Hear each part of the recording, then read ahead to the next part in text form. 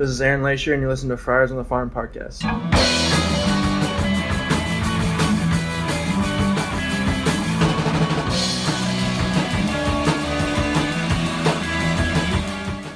Welcome to a special edition Farm Podcast. I'm Donovan. In front of me is Roy. Hello, everyone. We decided to change it up a little bit this time. Yes, since we've got interviews for about 30 minutes of content, we thought we'd put a question out there to Twitter and have you guys ask what you guys wanted to hear about, our thoughts on players, or whatever you guys want to hear. And we got some responses. Yeah, and you know, I'm surprised because everybody asked actual, legitimate, honest questions. There isn't anything weird like what's your favorite type of casserole, that kind of stuff. AJ. Yeah. Okay, so I'm going to start with a question that your wife happened to put up here. Hi, I would like to hear about Gabriel Arias. This is from Liddy Lurias. Lurias, also known as Liddy Lurie. Hi, I would like to hear about Gabriel Arias, his amazing game this weekend, and what you think his timeline is. What does he need to improve on in his batting, and where does he stand among minor leaguers with regard to his fabulous defense? So, what's your take on that question? Real quick, Jim Tucker also asked the Gabriel Arias and Luis Campusano. So, yes, everyone wants to hear about Gabriel Arias. And you're going to hear in the interview with Doug. My take is, there's been definitely a change. I mean, we saw it earlier this year with Lance Brozdowski and in the change in his swing and the step and that leg kick. It seemed to have gotten a little bit shorter, but it didn't really translate until just after the All-Star second half of the season. Second half of the season. And I don't know if it's because of it or just it takes, in baseball, you can't, you just go into the cages one day. It doesn't mean you're going to have a 4-for-4 game in the rec league. Oh, no, it takes hundreds of reps to change. Absolutely. Muscle memory and just in sticking with that approach. That's the biggest thing is like, it's real easy to get, like work on something, but then just work on something and then, start to use it in game and then maybe not necessarily getting success right away. And you kind of tend to go back to what you feel is comfortable, what you've had success with in the past. Success with in the past. So you guys are going to kill me on that one. Okay, so he's still striking out a fair amount. He's not drawing a ton of walks. No. And those are probably the two things that are the easiest to point at that it'd be nice to see improvement there. He's making a lot more contact than he used to, and he's making a lot of hard contact. Yeah. And he's a big guy. You see him walk up. He's tall. He's got broad shoulders. He's built. He's got the long, lean kind of a build, which stands out as a baseball player. He passes the eye test, definitely. For sure.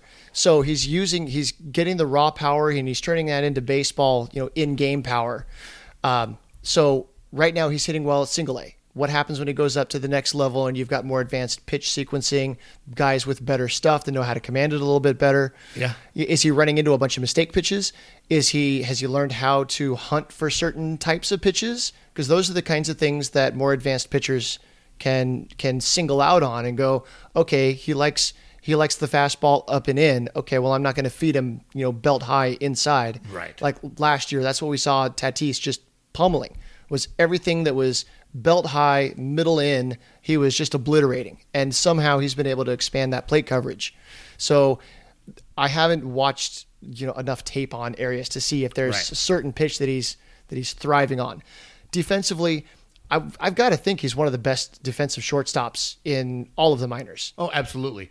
And the arm's there as well. And it's accurate, too. His arm is more accurate than Tatis's arm. Yeah, and some would say even, and this is not just us talking hyperbole. Hyperbole? God, you guys are going to kill me. That the defense is almost better than Tatis. It was all the way coming up. Absolutely. He's got the flashy side of Tatis too. He's not like a Machado where it just all looks so easy and smooth. There's an angularity to it. It looks so cool when you see him do it. It does. And when you see Machado do something like that, you're like, oh, it's like he almost looks lazy. Yeah. When he makes his incredible throws from deep in the third base, deep in the hole. And it makes it look less impressive. It's just like that wasn't that hard, but you see someone else do it, and you're like, oh my God, he had to get up real quick, he had to throw real hard. Like you see him like just fling it from third base. Gabriel Arias, I don't know. It's going to be interesting to see if he starts in Double A next year. this last 4 weeks of the season, or 2 or 3, about 3 weeks of the season left. If he sustains that, I wouldn't be surprised if he played winter ball.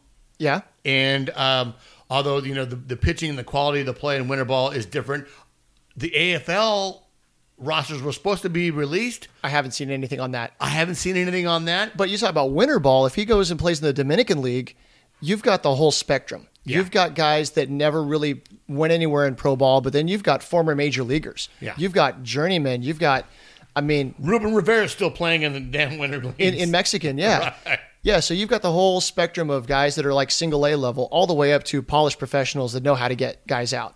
And look what it did for Tatis this year. Oh, absolutely. I like the AFL. I would like to see him play in the AFL. If he's working on mechanical stuff too and working on approach stuff, absolutely see him go there. It's a shorter season, but they're definitely consistent, high caliber quality of play. So then the other person that Jim asked about was Luis Campusano, and he's having an outstanding campaign. So his calling card was his defense. He was supposed to be a good defensive catcher who's got the build and kind of the makeup that maybe he'll hit.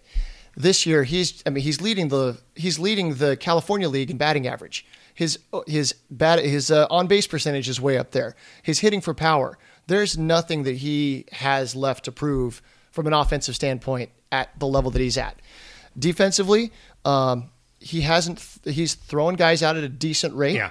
Could do a better job there. I hear that his framing has gotten better, but people still say that his framing has a ways to go. Yeah. He's pretty good at blocking pitches. He's not elite at blocking pitches, but everything is at a really nice floor right now where you look and you go, if that guy got pulled up in an emergency, he could probably be an okay fill-in in an emergency right now.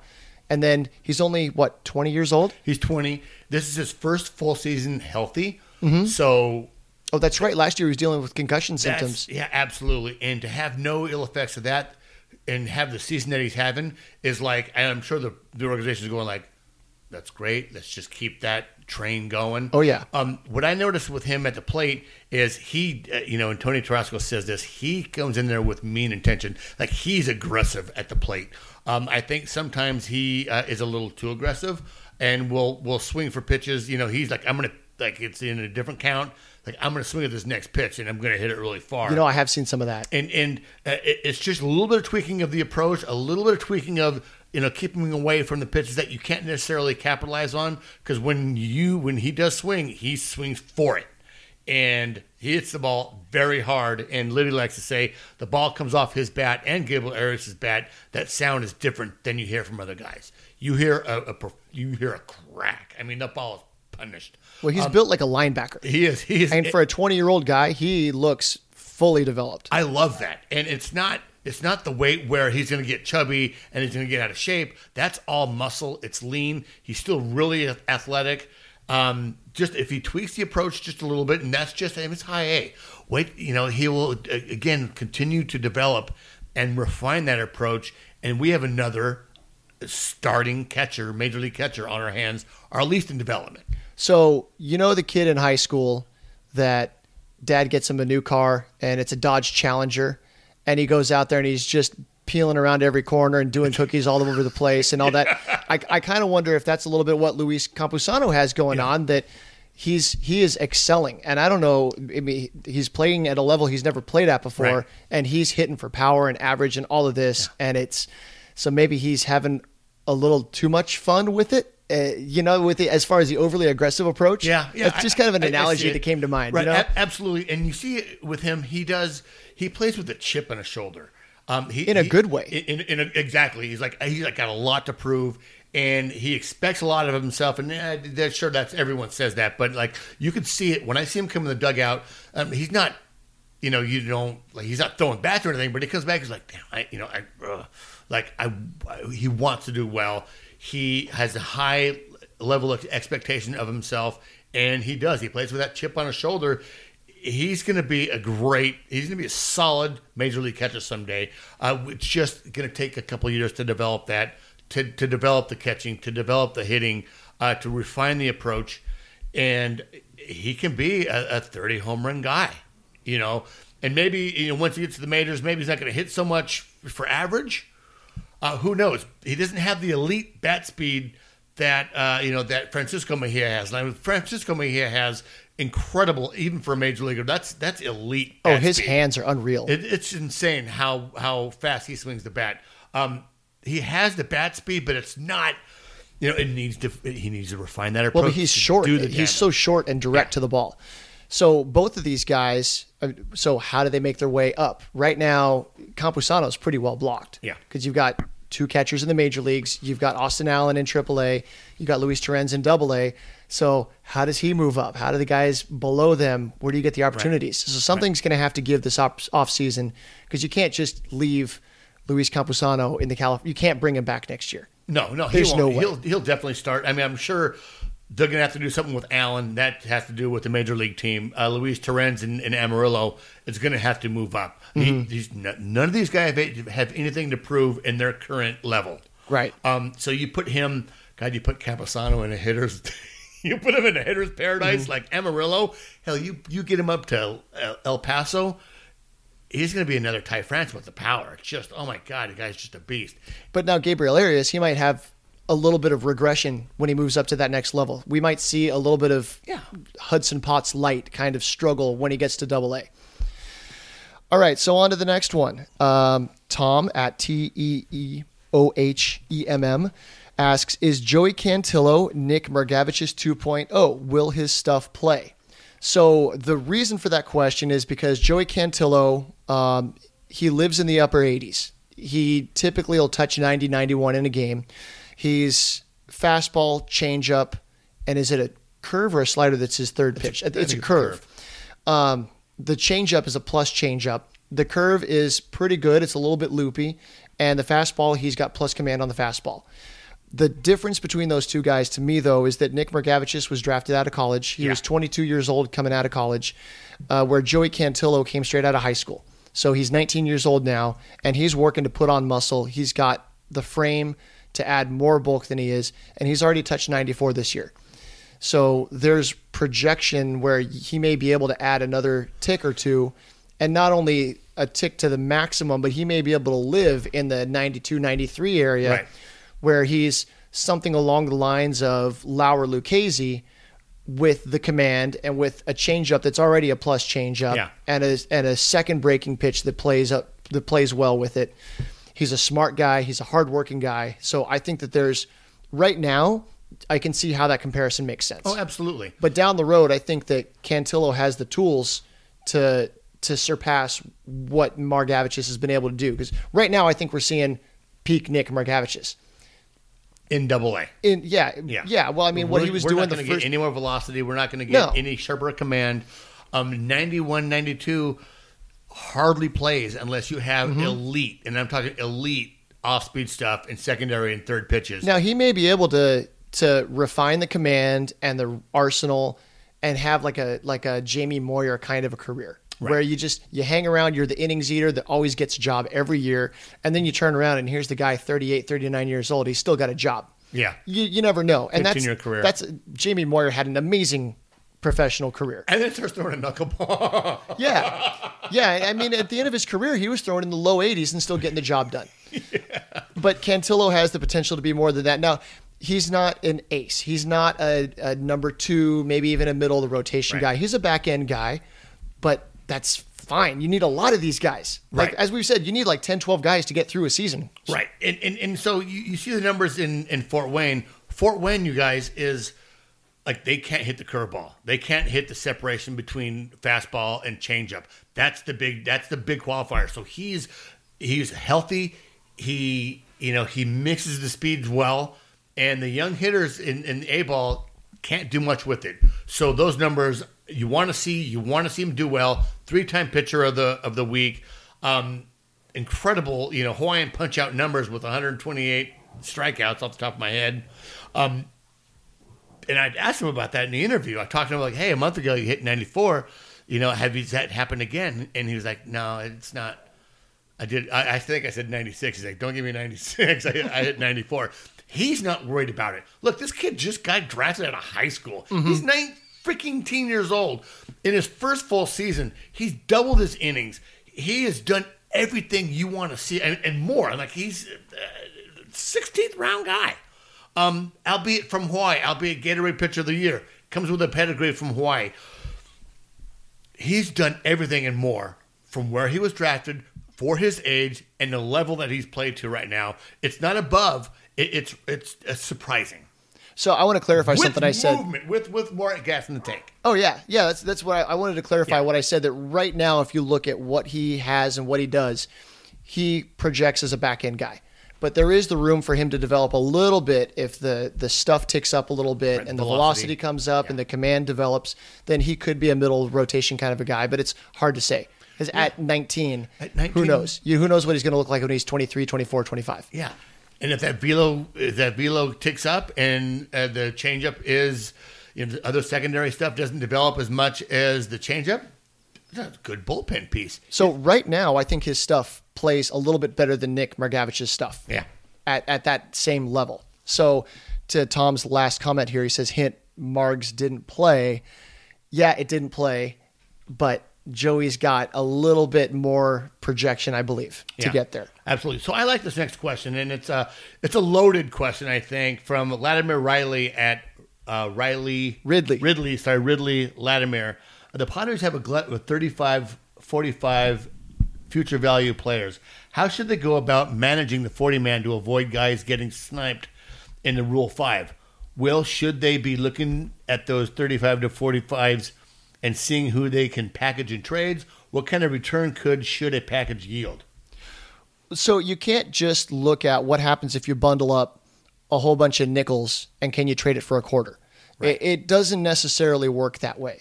What it winds up being is if you take Eric Lauer and Austin Allen and a couple of these prospects and trade them, can you get something significant? So it's a very loaded question, and it's an impossible question for those of us to answer.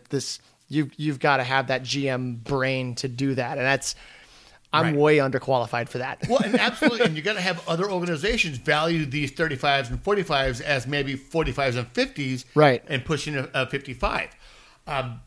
Absolutely, you got to have the major piece, the piece that's gonna, that's the deal.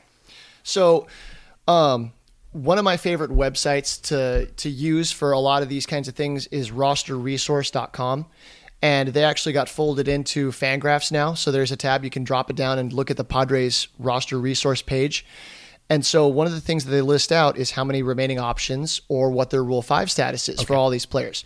So I'm going to run down the players that they have flagged who will be eligible for the Rule 5 draft this year. I'm not going to include the guys like Michael Geddes that were already eligible last year. I'm talking about the guys that will be eligible this year. Yeah. And I want you to think about, do you think other teams would pick them and think that they're going to contribute on the Major League roster next year? So Buddy Reed, Jorge Oña, who just went down with a shoulder injury, had surgery, Taylor Colway, Nate Easley, Ronald Bolaños, Jesse Scholtens, Lake Bakar, David Bednar, Darius Valdez, Evan Miller, Eggy Rosario, Esteri Ruiz, Jordan Guerrero, Henry, Austin Smith, Reynaldo Ilarraza, and that's the end of their list. Now, there are a lot of other guys that will be eligible just because of service time. Right. But you listen to that list, and to me, there's only a few people that I could see somebody picking and thinking that they might have a chance to do something. Yeah. So Ronald Bolaños has had a very good year this year. The Padres invested a bunch of money in him out of Cuba when they selected him as an international free agent. I think the Padres are going to keep him one way or another. They're going to add him to the 40-man. Evan Miller is somebody he's not a high ceiling prospect, but this year he's done nothing but perform. Right. So he was one of these day 3 guys that signed for not a whole lot of money, and all he's done is throw strikes, get guys out all the way through. I could see them leaving him available. And if somebody takes him because his profile isn't anything extraordinary. Right. Those aren't usually the guys you see get taken in the Rule 5. Usually there's something that stands out where they look at him and go, that guy has a couple of special tools and a little tweak, and we can make something useful out of him. Yeah, and all the organizations see these guys. They have scouts of the games. Mm-hmm. They see with their eyes like what we do with the players that we pick up. We just one little tweak in that right there, maybe a change of scenery, and he can be a back into the bullpen guy. Evan Miller's the closer for the Chihuahuas. Yeah, and he started the year in, I think he started the year with Lake Elsinore, and he skipped Double A altogether. That was a couple weeks ago. Because him and Steven Wilson were the two guys they both made the All-Star team for the California League. And then right after the All-Star game, they both moved up, and they've continued to excel. Where's Travis Radke on there? He's already he was Rule 5 eligible last year.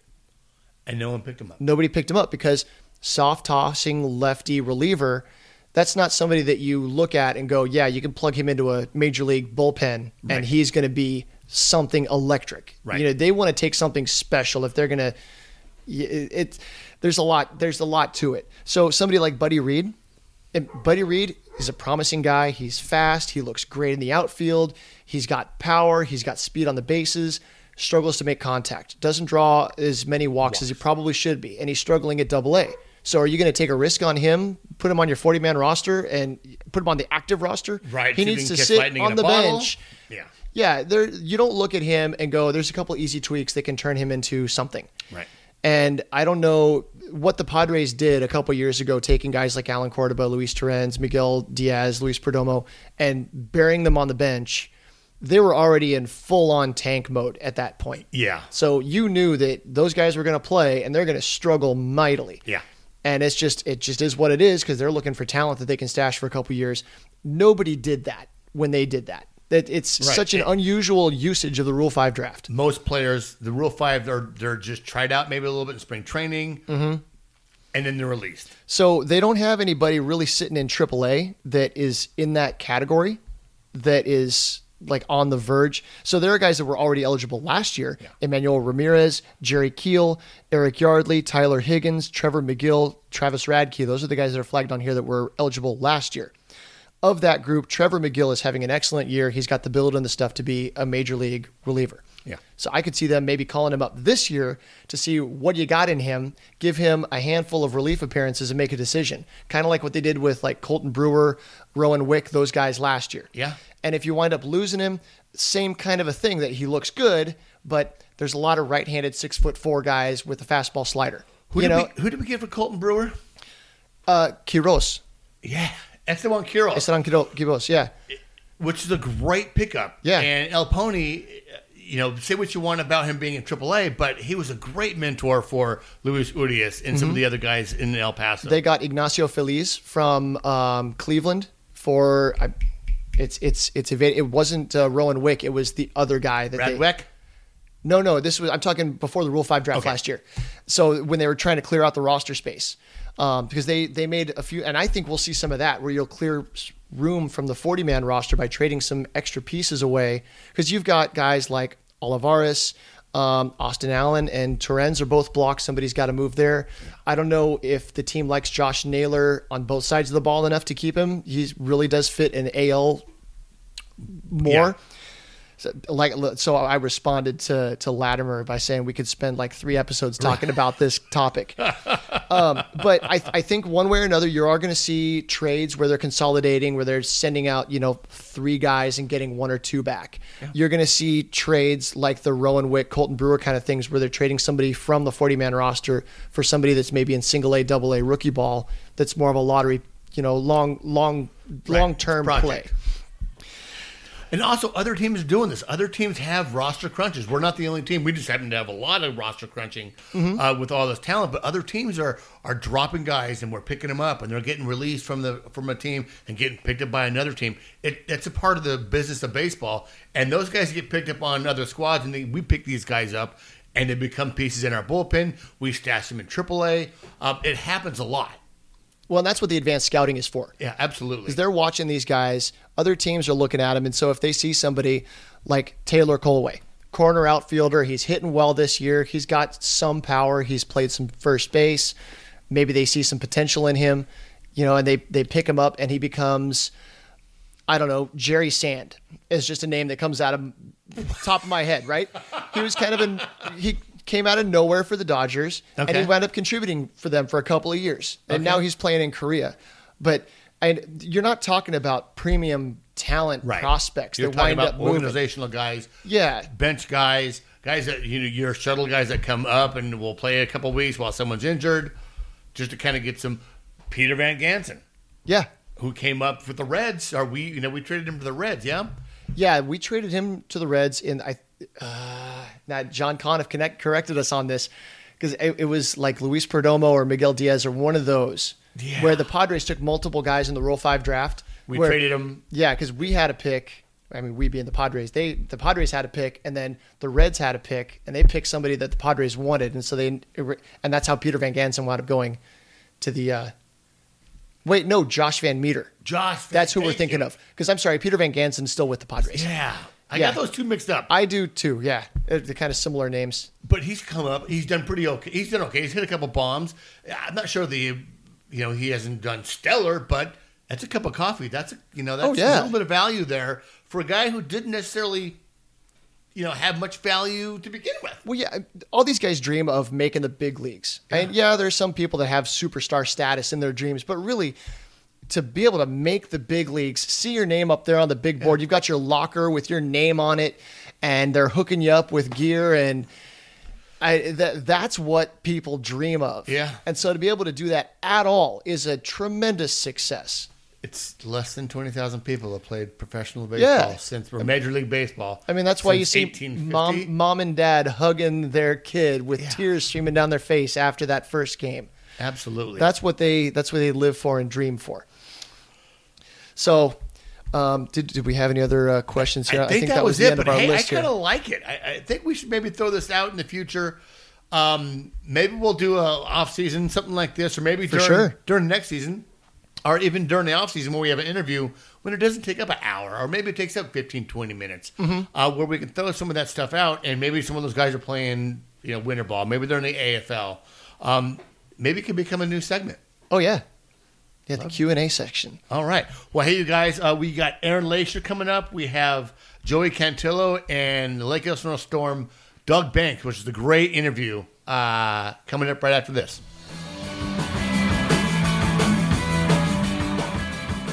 We're here with pitcher Aaron Lasher. How you doing? I'm doing good, man. How are you? Having a good season. So let's get right to it. You grew up right in the middle of the mitten. Yep. What big league team did you grow up following? Tigers. Tigers was probably the team that I followed the most, and I went to a handful of games when I was younger. Majority of my family is Tigers fans, so I would say Detroit Tigers. All right. Who'd you follow? Who were your players? Who did you emulate? There wasn't really anyone that I would emulate. I did like Miguel Cabrera, obviously. He was a big guy there, still is. I like Brandon Inge a little bit. Okay. As far as the pitcher's side, Justin Verlander when he was there. Dontrell Willis was there for a little bit. So there's a few guys, but there's nobody I really emulated or anything. All right. Michigan's a pretty cold place to play. Did you have problems getting warm or playing in the cold as you were growing up? It was definitely a challenge growing up. Winters were a lot longer and whatnot, so a lot of the work was indoors. But the high school I went to did a good job of having facilities for us and everything like that. So although it was hard, we still found ways to get our work in, and winters weren't too bad. But a lot of indoor, right? A lot of indoor throwing programs. Mount Pleasant's a pretty small town, and Morehead State's pretty far away. Did you send a video out there, or did they come out and recruit you? I think it was a little bit of both. I had coaches that were emailing other colleges and stuff, and I think that was a big part of it. And then they actually came down to one of my games in Michigan, one of my high school games, and saw me and offered me not too much longer after that. So I think it was a combination of both. It's 8 hours from my hometown, so it was a little bit of a stretch, but yeah, I think it was a little bit of both on that side. All right, let's get into pro ball. Let's talk about your arsenal. What do you throw? Fastball, 4-seam, 2-seam, change up, and a slider. Nice. Last year you started in Fort Wayne and came here to Lake Elsinore. How'd you find out you were coming to Lake Elsinore? Did AC play a prank on you? Can you tell us the story? Yeah, so he pulled me in after I think we had a rain delay or a game canceled or something. And I think it was something along the lines of working on pickoff moves. He said, I think the previous game I got stolen on a couple times or something, and he's like, we need to work on that pickoff move. You're going to be working on it in Lake Elsinore or something along those lines. Oh, dude, that's so cool. I love hearing those stories. With 2018 being your first full professional ball, first full year of professional ball, what did you focus on going into your first true off season? Strength was probably the biggest thing, just getting stronger, not being used to a 140-game season. a lot of wear and tear. So just getting stronger and being able to go deeper into ball games and deeper into the season was probably the biggest thing. And then just expanding in my arsenal. Working on curveball was a big thing, something that I'll continue to work on. And then, like I said, just getting stronger and working on my arsenal. Did the Padres give you anything specific to work on? Or did you have a player program that they have you follow? Yeah, there was a few specifics they send you off into the off season with. Kind of just mobility things were my thing, shoulder and hip stuff, and then obviously getting stronger, gaining a little weight. But a lot of it is basic. They give you stuff and they kind of let you make it your own. But for the most part, I had a pretty good idea of what I needed to work on going into the offseason. Nice. Did you have any specific system for your offseason throwing, like Driveline or anything like that? I did not use Driveline. I did use Driveline in college. I kind of gradually went away from it. But as far as my throwing program in the offseason, it just starts, sometime around Thanksgiving. I just gradually build up and then eventually throw bullpens and just kind of expand. Like you said, talking about earlier, in Michigan, it's a little difficult to long toss, but I had a pretty good facility in Michigan, and then I actually spent some time in Florida, and then came out to Arizona a little earlier, so it made it a lot easier to get stretched out and work on bullpens and everything. That facility in Arizona is open all year round. Yeah. Like, you don't need to spend a winter in Michigan. Yeah. So this year you start off strong, and then had a couple tough back-to-back outings in June. Did something change? Because this second half as well has just been on fire. Yeah, a few tweaks here and there. I think just getting more consistent with my routine. The first month or two was real shaky. I was bouncing between starting and piggybacking. I had a few relief appearances, and so it was just kind of tough to get into a nice routine. So I think that once I got into a weekly routine and stuff in between my outings, that helped a lot. And then just as far as how I was pitching, I was attacking more. When I've been doing better, I've been attacking early and getting early outs. And that's been really big for me. And when I was struggling, I was kind of getting behind and getting in hitters counts, and then they were putting good swings together and everything like that. So I think just attacking hitters early and getting early weak contacts has been my biggest adjustment this far. Yeah, kind of to go a little bit deeper in that, you're carrying a 1.44 ERA in the second half. These teams have seen you a few times, and they know you. Are you doing anything to keep them off balance? Are you pitching backwards, or? At times, yeah, for sure. It's definitely a league that you're seeing a lot of the same lineups. That can be beneficial as well. It's kind of tough to face guys like that, but I have pitched backwards at times, and I really key in on if I've had success against a guy or a lineup doing one thing, doing it and repeating it again until they show me they can beat it. And that's been a big key for me. Try working with Luis and the catching core to have a game plan and follow that game plan. Absolutely, yeah. My fastball changeup combo has been really big for me as of late, and really this whole second half has been really big. I've been able to throw my changeup in just by any count and feel real comfortable with it. So if I do get behind, I'm able to throw that pitch and get weak contact or whatever it is. So definitely something that I've been happy with in the second half, and something I'm going to continue to do and hopefully finish this season strong with. Okay, one last question, then we're going into the lightning round. Okay. So in Michigan, what do you like to do in the off season? You fish, you hunt, you just lay around kicking? I hunt. I do hunt. I don't fish, but I do hunt quite a bit with my dad. Other than that, I spend quite a bit of time with my family in the off season. Is it duck? Is it whitetail? Deer. Whitetail? Yep. Deer? Yep. So okay. Quite a bit of that. Like I said, just hang out with my family, and gradually kind of moving to warmer weather. Like I said, I spent quite a bit of time in Florida last off season, and then went to Arizona early. So that's probably something I'll do again this off season. But I do like to spend, at least a couple months in Michigan to be with family and, like I said, hunt. So yeah, and you get into Arizona early and hunt shade. Yeah, there you go. There you go. Okay, ready for lightning round? Let's do it. Are you superstitious? No. Celebrity crush? Blake Lively. Spartan or Wolverines? Wolverines. Better Michigan artist, Jack White or Kid Rock? Kid Rock. Who's the most famous person you've met? Famous person I've met. I gotta think about that one. Ugh. Tory Hunter's the first one that's coming to mind. There's gotta be someone. Dude, Tory Hunter. I was just talking to Tory Hunter with Steve. Okay, do you know who Alice Cooper is? Heard the name, yeah. Okay, you need to ask Zamo about that. He's probably going to give you some homework to do. All right. Most irrelevant thing a coach or a catcher has told you on a mound visit? Most irrelevant thing. Maybe throw strikes when I'm throwing balls. Point the obvious. Oh, that's great. Okay. If you could face anyone in the history of baseball, who would you face? It's another good one. Maybe Barry Bonds, just because he's one of the top hitters of all time, and I think it'd be fun to see what I could do against him. Probably Barry Bonds. You just plunk him, really. Just get on base. Just walk him, or a pitch intentional walk. Okay, besides a dog or a cat, what pet would you have? Besides a dog, or probably a rabbit. I had a rabbit when I was younger. I'm a big fan of rabbits. So. All right. Okay, one more time. In-N-Out or Five Guys? In-N-Out. Sweet. Well, appreciate Aaron coming to talk to me, and thank you very much. Yep, no problem. Thank you.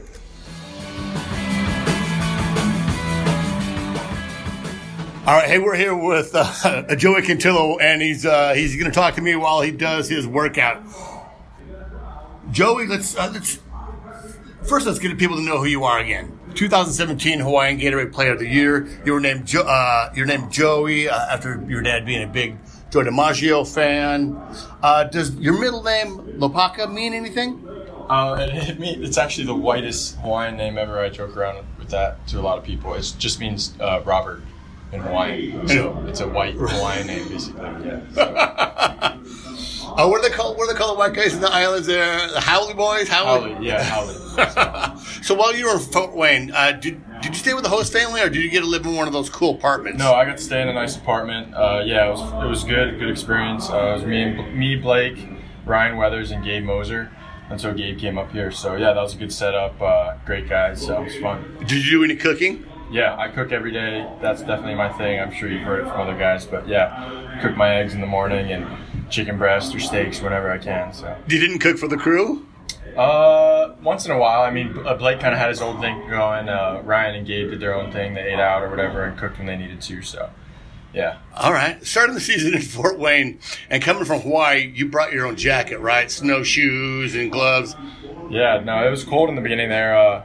That Midwest weather was something else. I guess a few starts I had to pitch in kind of 45, 50 degree weather, but for the most part I kind of got lucky there where there were some starts where it was just 60 that day where it was kind of a little warmer and manageable. But yeah, it was definitely just cold, sitting in the stands charting. It was brutal. And then into the summer, the June, like right before I came up here, June was miserable, like just absolutely humid, just sweating like crazy. So, yeah. It was thick, humid weather. So, hey, real quick, your favorite place to eat in Fort Wayne? Favorite place to eat in Fort Wayne? Ooh. Cindy's. I'll have to say Cindy's. All right, everyone loves it. Yeah, solid. I love breakfast. I can eat breakfast any day, any meal of the day, so Cindy's.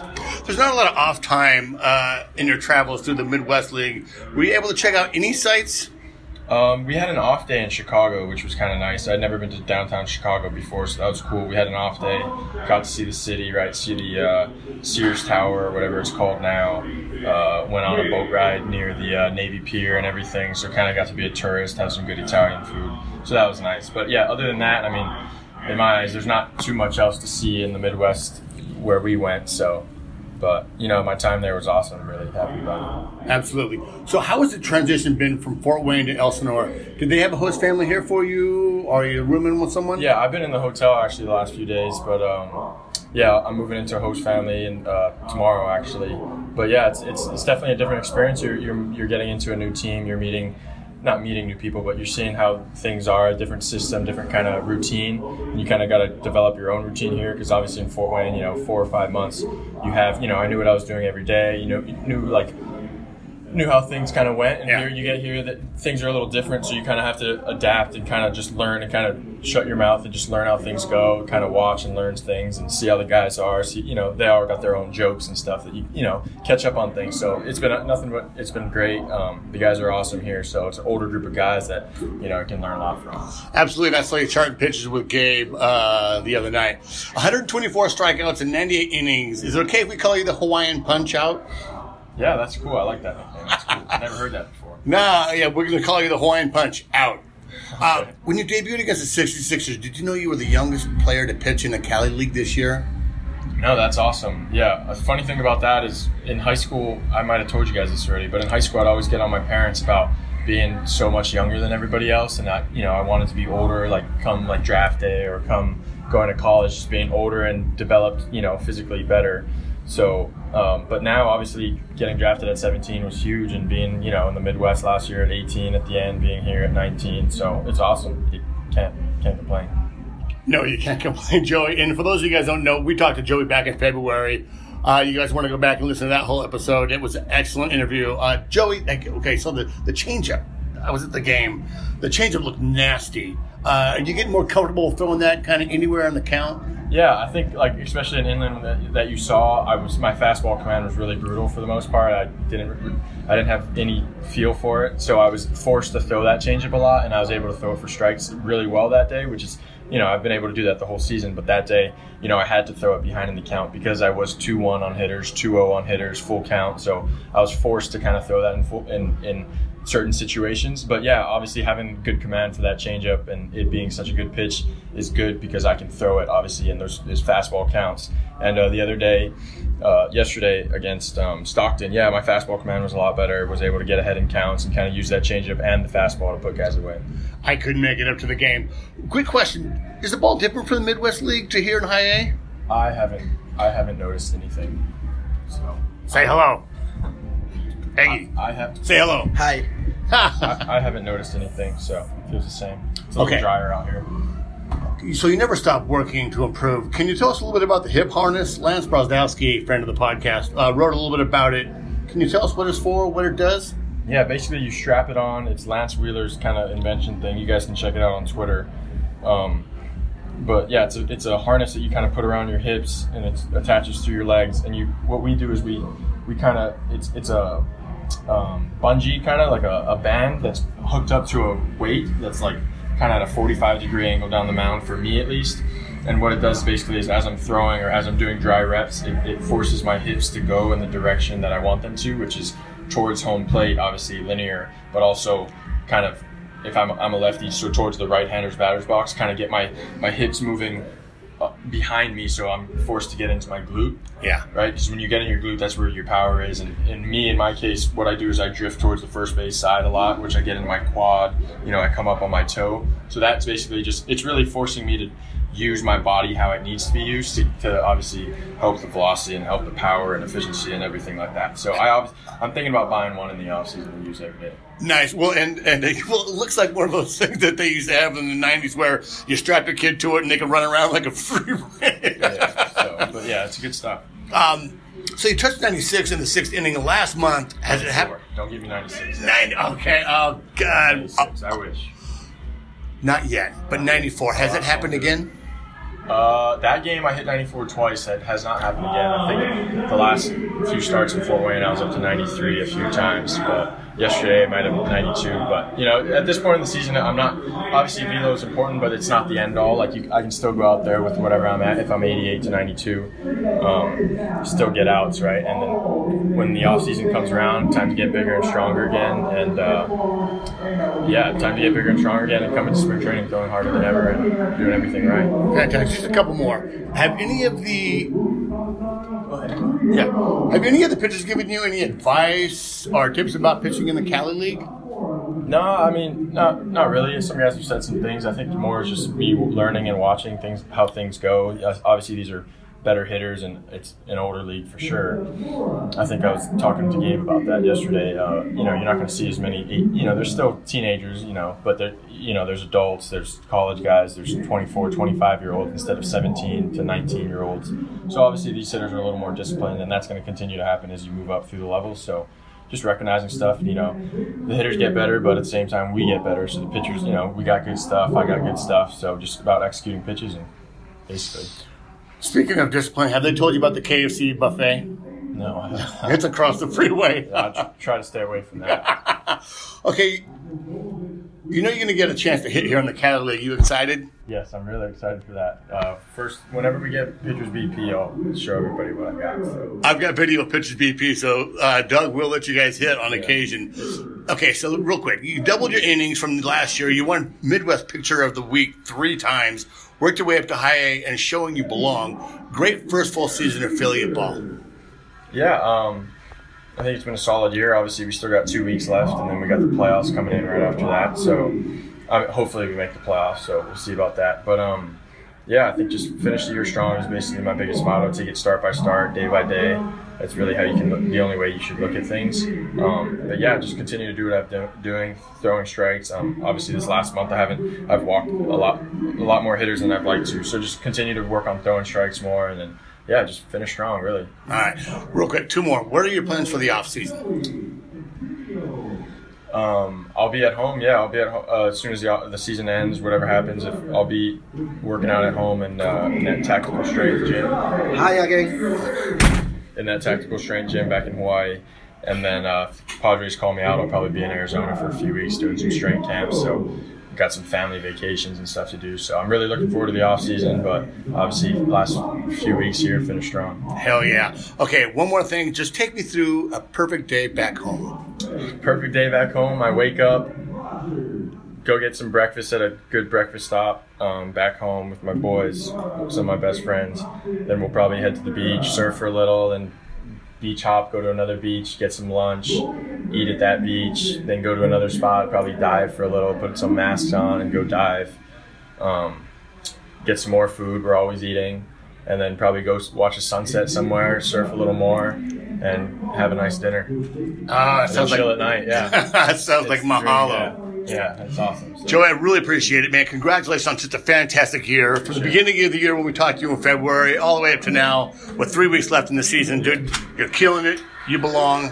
Have a great day. Appreciate it. Thanks.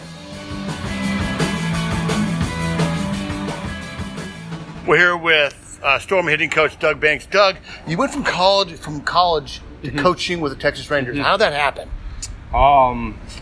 Right when I got done having my 4th shoulder surgery, I hooked up with a man named Luis Ortiz, who my father knew, and I just started doing lessons there for a couple weeks, and they were like 21, and Luis took me over to the ballpark in Arlington, and that day I just told Rudy, I was like, hey, I can help out, and he's like, okay.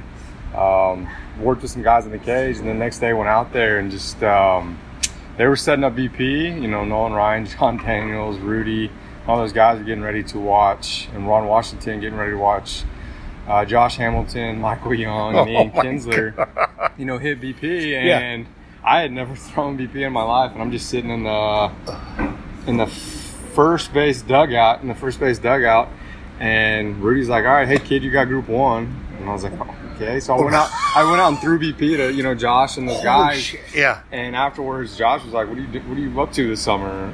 Coming up?" And I was like, "I have no idea." And then they just started talking, and Louis was like, "I think I offered you a job." I was like, "Sure." So I just started out, throwing BP, and incrementally worked my way into doing whatever I can, absorbing, learning at that age, and taking full advantage of it, and kind of got to have Rudy and Louis be a mentor, and so it was a good opportunity at that age, and then it just kind of blossomed into now. And I don't know if a lot of my listeners know this, but Rudy Jaramillo is a god, is a hitting legend. Yeah, he is. It's going to be a stupid question, but what did you learn from him, and could we get a really good Rudy story?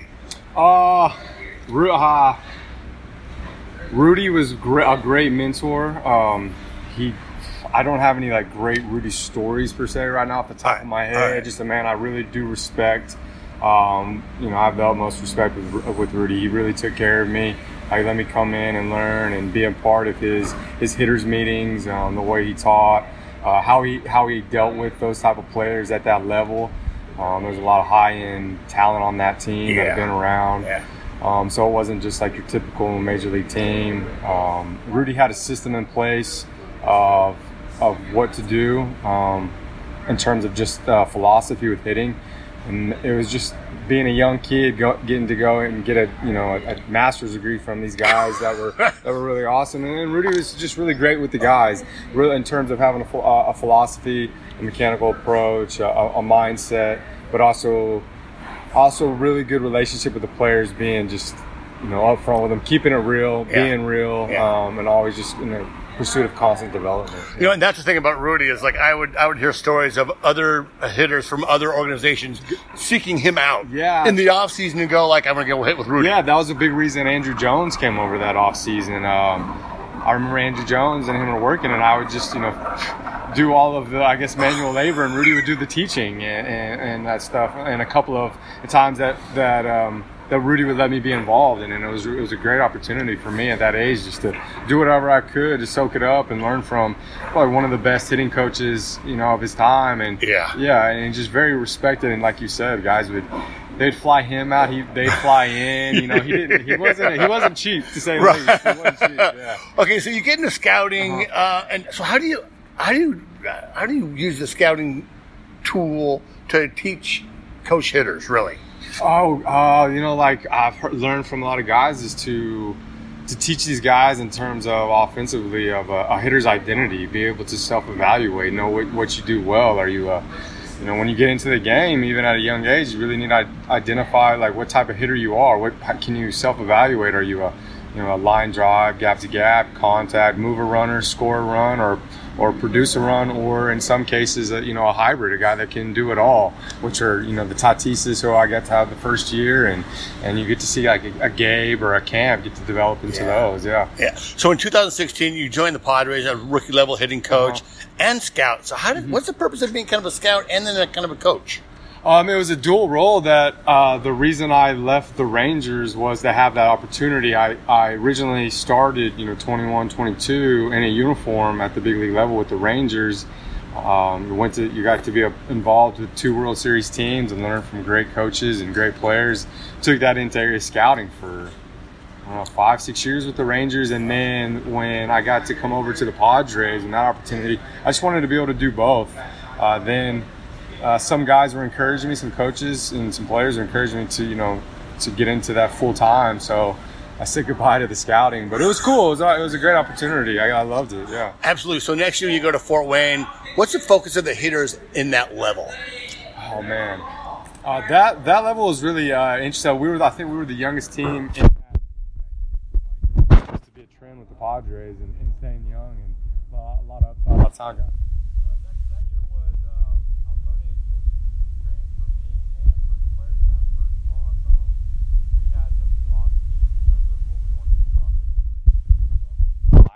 First month, I had some very good people to lean on in terms of Luis, Rudy Jaramillo, Clint Hurdle, Scott Coolball, and just use those resources to learn and try to develop these guys as quickly as possible. And we had a lot of talent, so it was mostly just trying to get that talent to show up every night, be consistently execute each night. Yeah. And those young kids at 17, 18, 19, I think you had Gabriel down there at 17. You had Tatis down there at 18, 17? At 17. Tatis, Hudson Potts, 17. Eggy Rosario, 16, 17.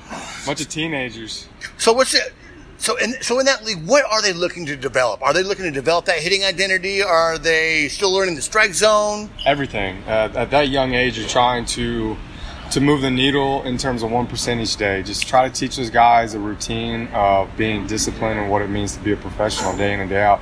Just to try to teach them to do the small things that, over time, those things add up. A lot of these kids just want to go from A to Z, that quantum leap, but there is no quantum leap. But you have to get really good at being uncomfortable with everyday disciplines and teaching those kids that it just doesn't happen overnight. And I think that's the biggest challenge with some of these kids each day in and day out at that level. They have to develop themselves mentally, physically, and an approach and everything. Yeah, I'm sure the mental approach, especially at that young age in our system, is really big. Mm-hmm. So now you're in the high A. What's the focus you teach these guys here? Refinement? This level's pretty much just a little bit a step up. It's an advanced A-ball type. What I've noticed at this level is that the talent is getting better younger. There's a lot of guys in this league. Last year, Gonsolin, Dustin May. We were facing every month with young hitters, and you just have to learn to develop an approach, but at the same time learn your swing, learn your identity, and be able to do what the game asks, be situationally aware, eliminate chase down, stay on a fastball, and be a tough at bat and be able to consistently execute. So it's those, just the day in and day out of disciplines of all four of those. Yeah, and you kind of saw that a little bit tonight with Alan Cordoba. He's center of the diamond, a little bit oppo there. Yeah. First pitch and attacked. Yes, yeah. Just tonight, just as a team concept, there was a lot of hard outs early, but the thing you got to learn is you just got to stay positive, stay in the game. You never know what's going to happen until the last at bat, just like tonight with Allen. He could have gone the other way with it, but stayed tough mentally, and produced the game winner. All right, like a few more, then I got a little bit of a lightning round. Okay, that's fun with you. All right. So I see a lot of guys using that blast on the end of their bats. Some more in the beginning of the season. What technology are you using with your hitters to kind of help them develop? A lot of technology out there is you can do pretty much like the blast motion identifies swing path, swing plane, rotational acceleration, those things. It's a good way to present information to a player so that it helps eliminate the wall that's built up between you and the player. It just shows him the information. There's a Rapsodo that shows launch angle, exit velocity, the type of spin that you're producing on the ball. So those are just good pieces of information to show the player that what you're teaching or trying to show them that you're trying to move the needle with, that they can see it as well. So it's a quicker step from A to B. Yeah, I was talking to Pete about that. Pete's like, I'm just showing them the information. I'm teaching them it, but when they see the information, they're like, okay, he's telling the truth, or I should listen to him. It's like the greatest teacher is a picture, right? Right. Showing them evidence of it, so you work under Rudy. What are you doing yourself to develop as a coach? What are you doing? Oh man, lately just have been doing a lot of personal development. Luis Ortiz, I keep mentioning him, was a great mentor of mine in terms of just challenging you to grow as a person, within yourself. And then when the guys at this age really, they see that, they just cultivate off of what you're doing. I'm just honestly seeing what new information is out there, continuing to grow as a person, reading. I've read a great book. If anybody wants to read it, The Slight Edge is a great book. Okay. It's a great book in terms of just learning daily disciplines, just doing small things. And that's what you try to teach these guys. Baseball is just another example of life. It's so long, and you have so many ups and downs, and you choose how you want to react to how you want to respond to the situation. Sweet. So we got to talk about it. Gabriel Arias has turned it on this last month. Absolutely. What has changed? What were you working on? And I mean, it just seems to be working.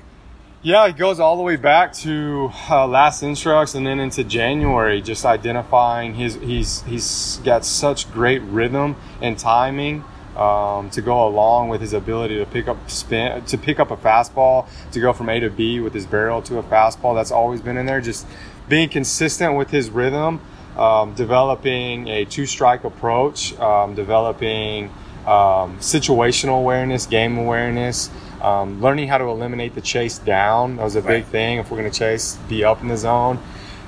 His rhythm and timing, his ability to pick up the ball, his ability to be in a good separated and balanced position. And then last, just being able to understand what type of transfer he wants to have with his swing. Because Gabe's one of those guys, like you said earlier, is he has the ability to do everything with the baseball: move a run, score a run, produce a run.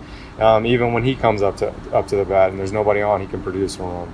So after a strong season at Fort Wayne, Tirso Nellis came up here and struggled, and was just sent down to Arizona and came back.